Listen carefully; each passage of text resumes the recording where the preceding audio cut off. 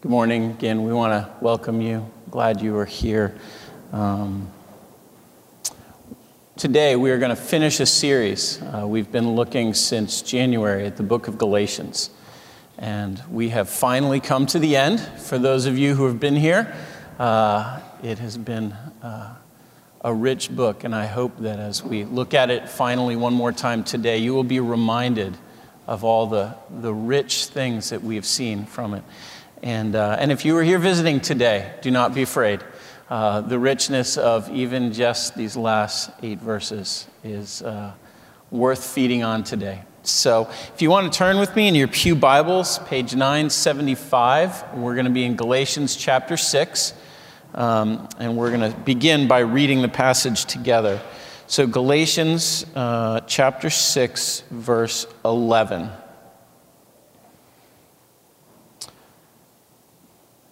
See with what large letters I am writing to you with my own hand. It is those who want to make a good showing in the flesh who would force you to be circumcised, and only in order that they may not be persecuted for the cross of Christ. For even those who are circumcised do not themselves keep the law, but they desire to have you circumcised, that they may boast in your flesh. But far be it from me to boast except in the cross of our Lord Jesus Christ, by which the world has been crucified to me and I to the world. For neither circumcision counts for anything, nor uncircumcision, but a new creation. And for all who walk by this rule, peace and mercy be unto them and unto the Israel of God. From now on, let no one cause me trouble, for I bear on my body the marks of Jesus. The grace of our Lord Jesus Christ be with your spirit, brothers. Amen. Please pray with me.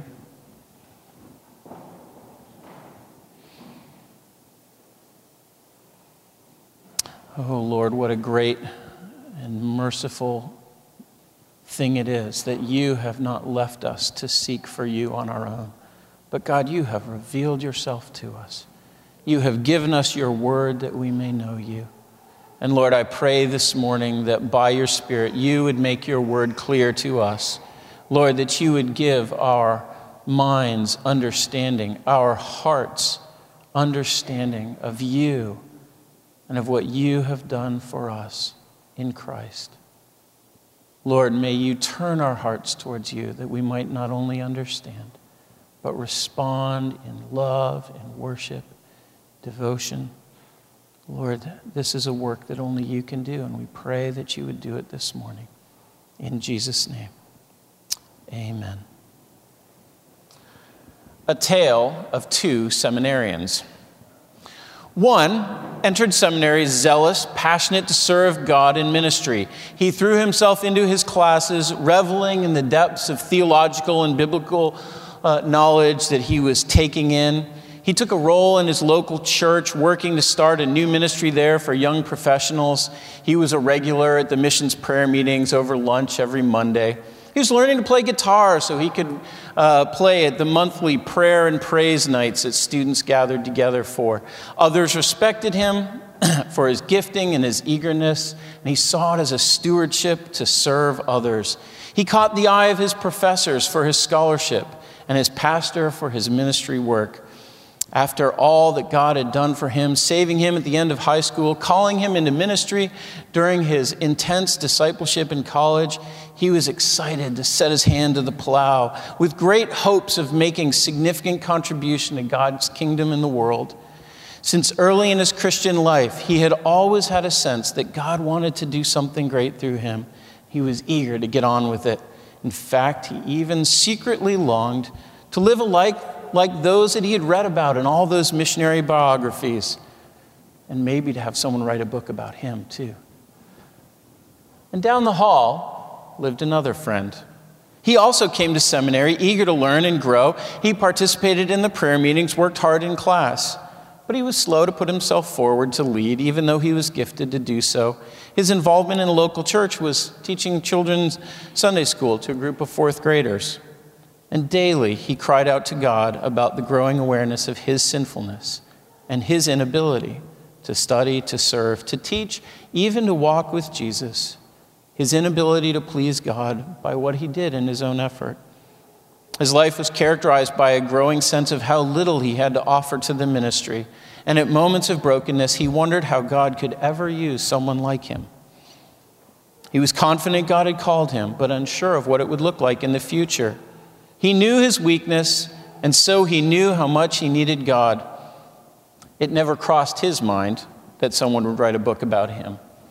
He was just hoping that God would have mercy on him and find him useful for his kingdom. What is the essential difference between these two men?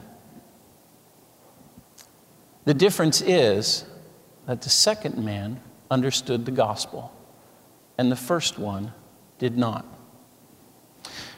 Now that may sound like a strong statement, but it's true. And it's true because I was that first man.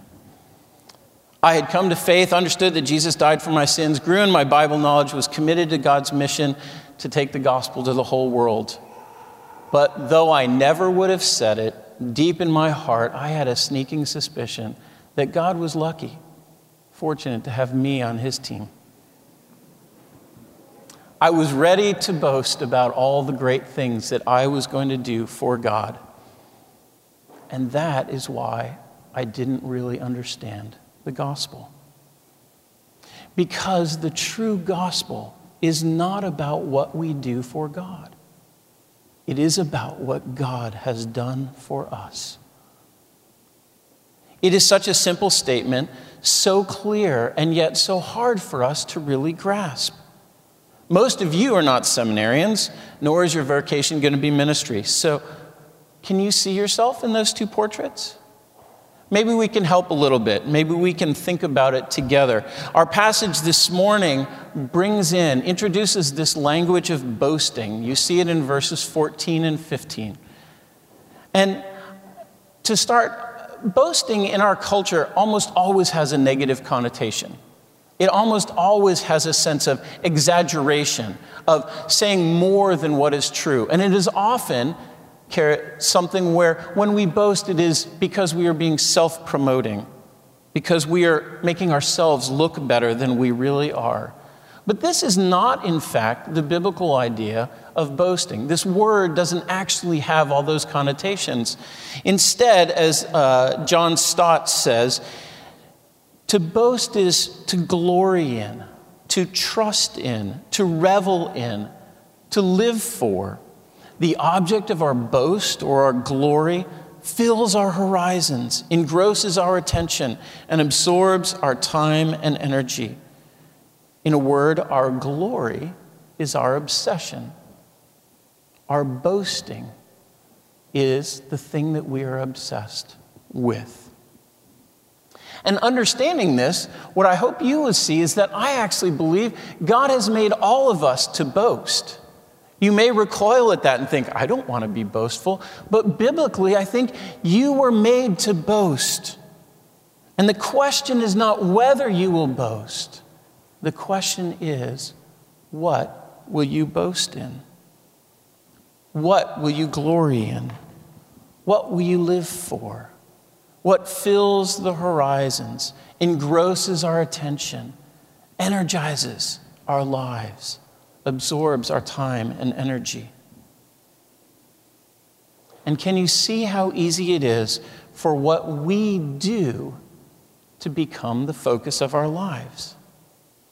We want to raise great kids, so we spend time with them. We invest in their energies, or in their activities, their schooling, their character. We want to be hardworking employees or students, and so we work heartily. We spend lots of time engrossed in our work. And even for those of you who may find it's actually not easy for me to do a lot of things for whatever reason, maybe you can still see this impulse in you by how hard it is to do so little, how much of a struggle it is for you when you can't do very much.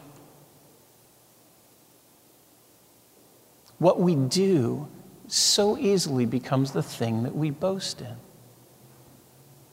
And this is true in our spiritual lives too, isn't it? We want to be moral and upright people, so we do the right thing. We want to be diligent in our Bible study and prayer, in our church attendance, in our serving the poor. We want to find a place where we're going to be really good servants at church. And what I want you to see is that none of these things are bad. It is not bad to do any of these things. It's so human. I see it in my 3-year-old. I come home at the end of the day, and Eli is standing at the door, and do you know what he says to me? "Daddy, come see what I do. Come see what I do, Daddy. Daddy, watch me do this." It is so much a part of our human nature that we focus on these things.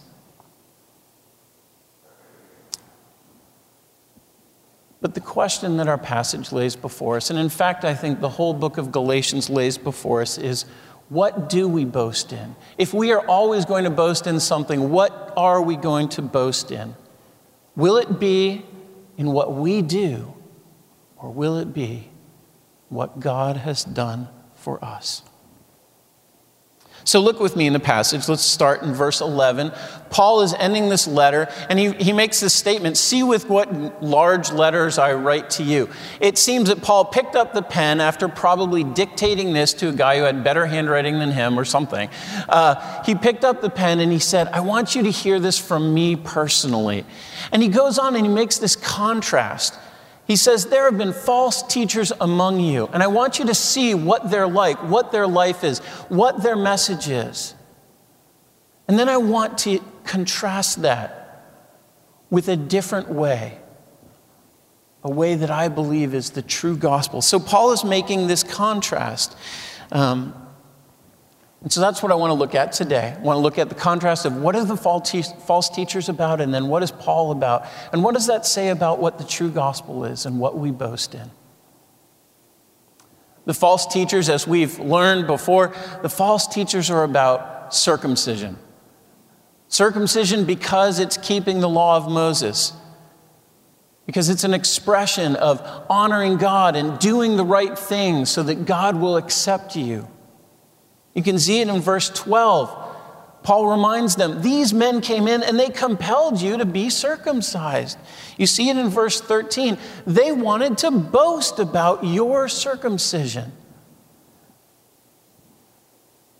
And it's what we've seen all the way through. Paul has constantly been making this contrast. Chapter 1, he talks about a false gospel that they've deserted to. Chapter 2, he fills it in a little bit by contrasting the works of the law. We see it in chapter 5, the works of the flesh. Over and over, Paul has been hinting at, pointing to. We see it in chapter 5 most clearly when he says, if you want to trust in circumcision, like these men are exhorting you to, you can, but you can have no part of Christ. The false teachers came in and they said, being a good Christian, being God's people is doing the right things well enough. And the Galatians were in danger of believing this. And I think we too might be in danger of believing this. Why? Why would we be so attracted to this kind of approach to God? Well, because I don't know if you're like me, but for me, there are days when I love to have a checklist. I want to know what I need to do today and be able to go through and say, check, I did that, check, I did that, check, I did that, check, I did that. And at the end of the day, I'm done. I have satisfied my checklist. The standard is clearly set. I know it's something I can do, and it's what I end up spending my energy achieving. I can do this. I love that about life.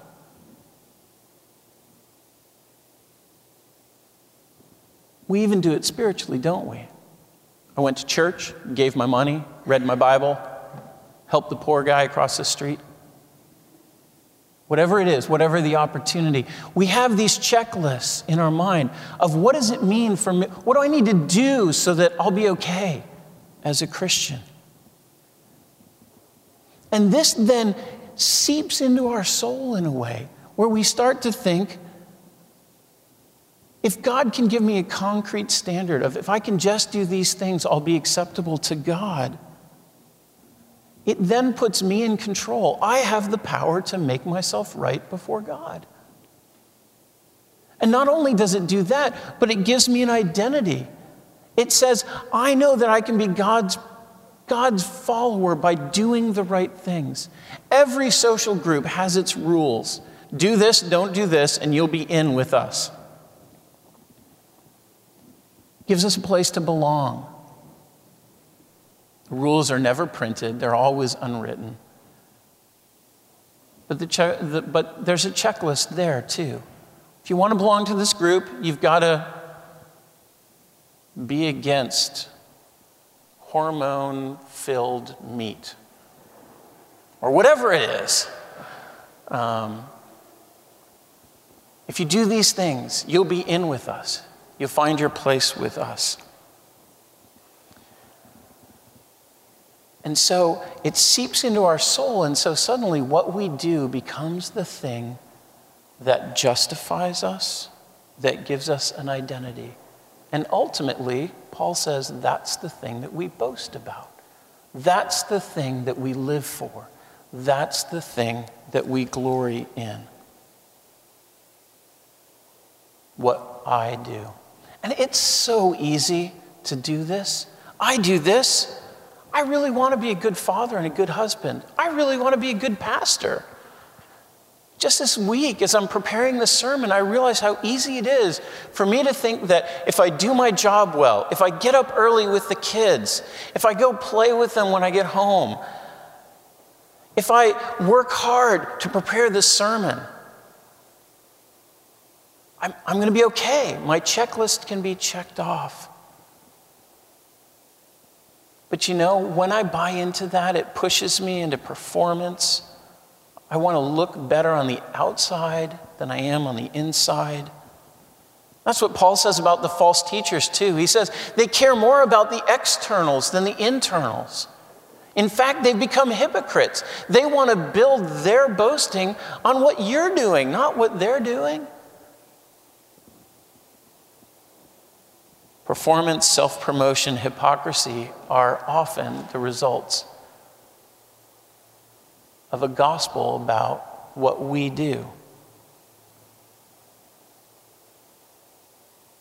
But today I proclaim to you that Paul says there is another way. There is another boast to boast in. There is a better message of good news than boasting in what we can do.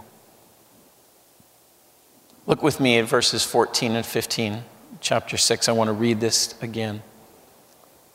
But far be it from me to boast except in the cross of our Lord Jesus Christ, by which the world has been crucified to me and I to the world.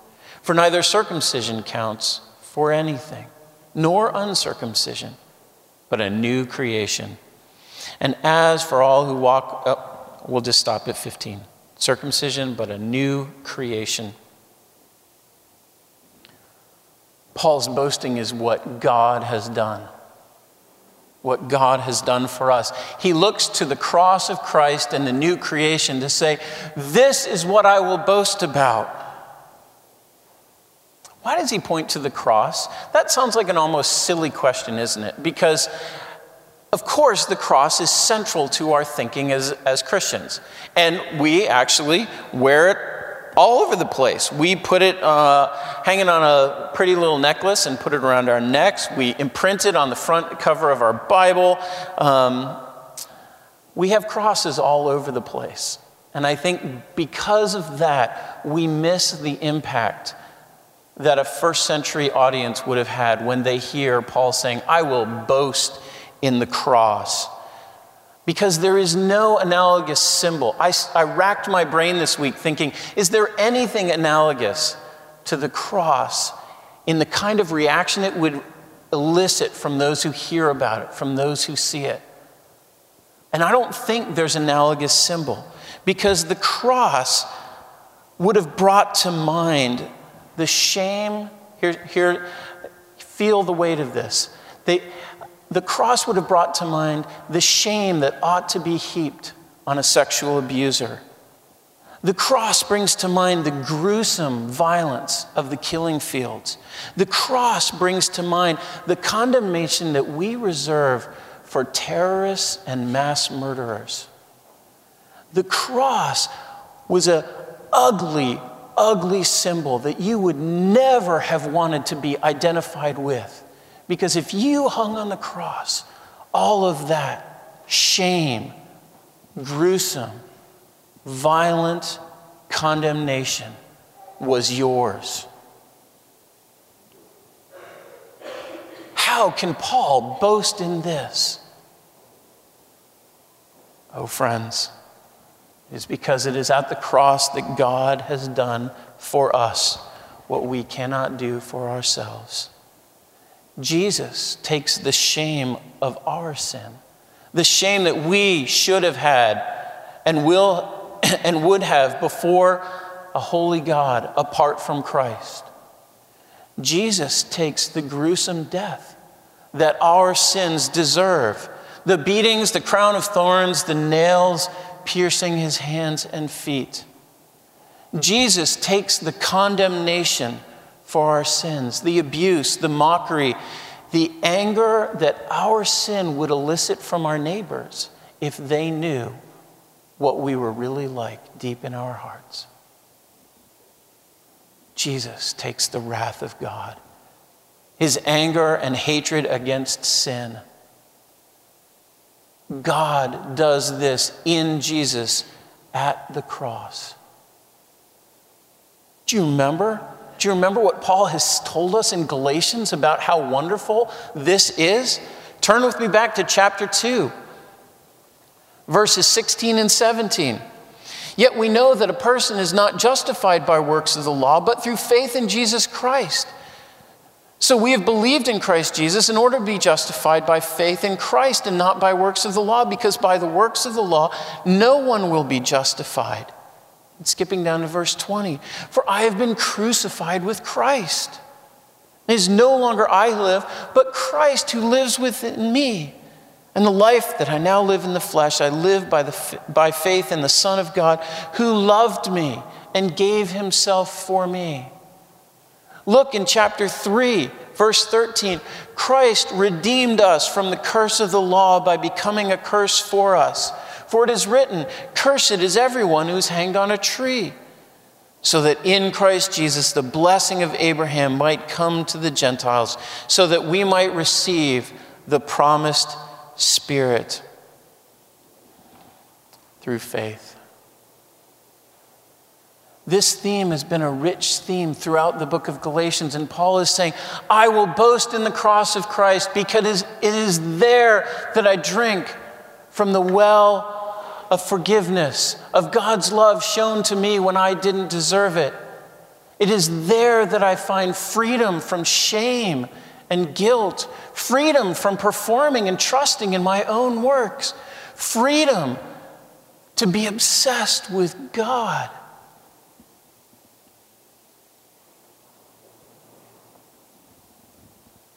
There is a warning in chapter 5 that goes with this. I've mentioned it already, but I want to read it again.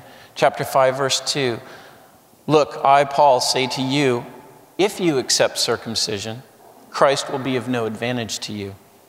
I testify again that every man who accepts circumcision, testify to every man who accepts circumcision that he is obligated to keep the whole law. You are severed from Christ, you who would have been justified by the law. You have fallen away from grace.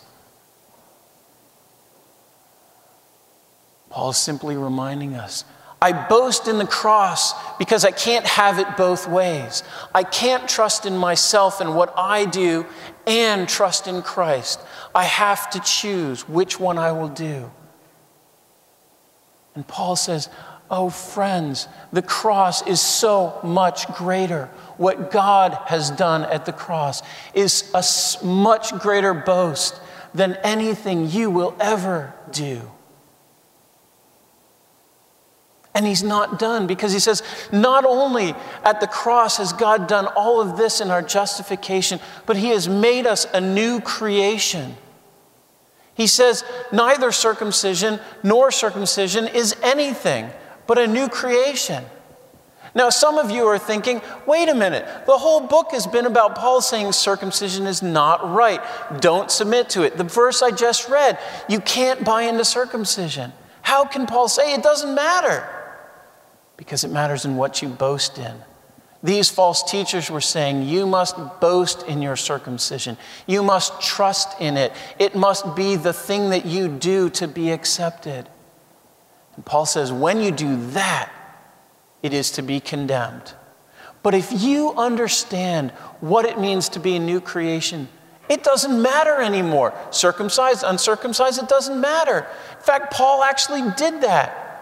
He didn't circumcise Titus in Galatians 2. He fought that Titus would not have to be circumcised for the clarity of the gospel. But in Acts 16, Paul circumcises Timothy for the sake of the gospel. Paul had no horse in the race of whether you circumcise or not circumcise, because he says there is a new way. The cross of Christ does a new creating work in us. And what a glorious thing it is. 2 Corinthians 5:17 says, if anyone is in Christ, he is a new creation. Behold, the old is gone, the new has come. We've already read it, Galatians 2:20. It's no longer I who live, but Christ who lives in me. God has made us new as we join with Christ by faith. In chapter 4, verses 4 through 7, Paul says, but when the fullness of time had come, God sent forth his Son, born of a woman, born under law, to redeem those who were under the law, so that we might receive adoption as sons. And because you are sons, God has sent the Spirit of his Son into our hearts, crying, Abba, Father. So you are no longer a slave, but a son, and if a son, an heir through Christ.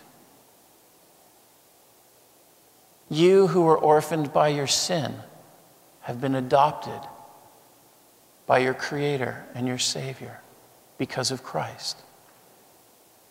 It is like he is making you new by bringing you in to a new family. Not only is he bringing you into a new family, but he's giving you a new hope, that you will be heirs with Christ. And he's giving you a new dynamic by which you can live your life, because he's given you your spirit, his spirit, to live inside of you, so that you no longer have to try by the effort of your own flesh to be good enough. But the Spirit instead is given as a gift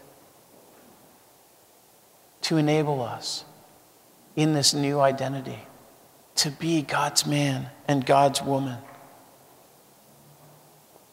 Like a caterpillar emerging from a chrysalis, no longer seeks to try to be a really beautiful caterpillar or fly, but is made new and is a butterfly and simply spreads their wing to fly. So in Christ, God makes us a new creation.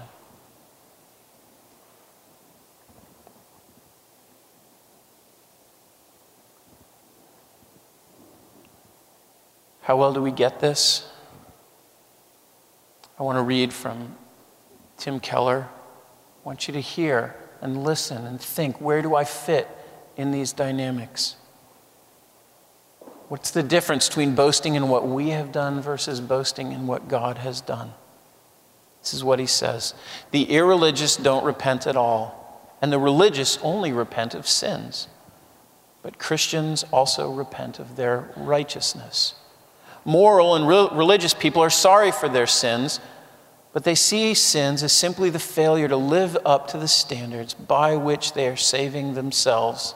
They may go to Jesus for forgiveness, but only as a way to cover the gaps in their project of self-salvation. But a Christian is someone who has adopted a whole new system of approach to God.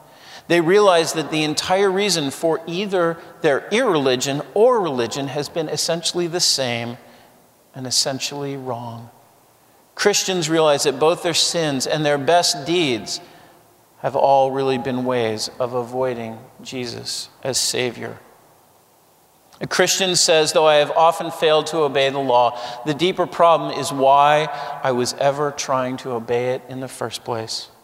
Even my effort to obey it is just a way of seeking to be my own Savior. In that mindset, even if I obey or ask for forgiveness, I am really resisting the gospel, setting myself up as a Savior. To get the gospel is to turn from self-justification and rely on Jesus' record for a relationship with God. Friends, this is what Paul means when he says, "Far be it from me that I would boast in anything but the cross of Christ. For what I do," circumcision, uncircumcision, whatever I do, it counts for nothing. Only that God can do something. God can make us a new creation through the cross of Christ. And it is in this that the gospel calls us to boast. Keller closes by quoting a hymn. It goes like this: "When he from his lofty throne stooped to do and die, everything was fully done. Hearken to his cry. Weary, working, burdened one, wherefore toil you so? Cease all your doing. All was done long, long ago. Till to Jesus' work you cling by a simple faith, doing is a deadly thing. Doing ends in death. Cast your deadly doing down at Jesus' feet. Stand in him alone, gloriously complete." Friends, to cast your deadly doing down is to go back to the very beginning of the gospel. It is to repent of anything that we think we have to recommend us to God. And it is to, by faith, throw ourselves onto the mercy of God by trusting in what he has done in Jesus Christ for us. We are to repent of not only our deepest, darkest sins, but our most righteous deeds. And we are to cling to, run to, boast in Christ and what God has done for me. Oh, may the goodness of Christ fill the horizons of our lives. May it be the thing that we trust in and glory in. Let the work of Christ be our magnificent obsession. This is the true gospel. This is the book of Galatians. This is God's word for us. Let's pray.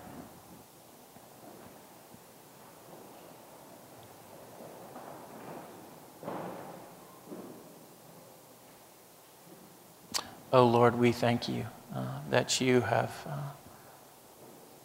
done for us what we could not do for ourselves. And Lord, we confess how easily we slip into wanting to trust in ourselves. And yet, God, you have done it all. Lord, I ask for, by your grace and by your Spirit this morning, Lord, show us how and where we today may be trusting in what we do. And Lord, renew in us, Lord, our hope and trust in what you have done for us. We pray this in Jesus' name. Amen.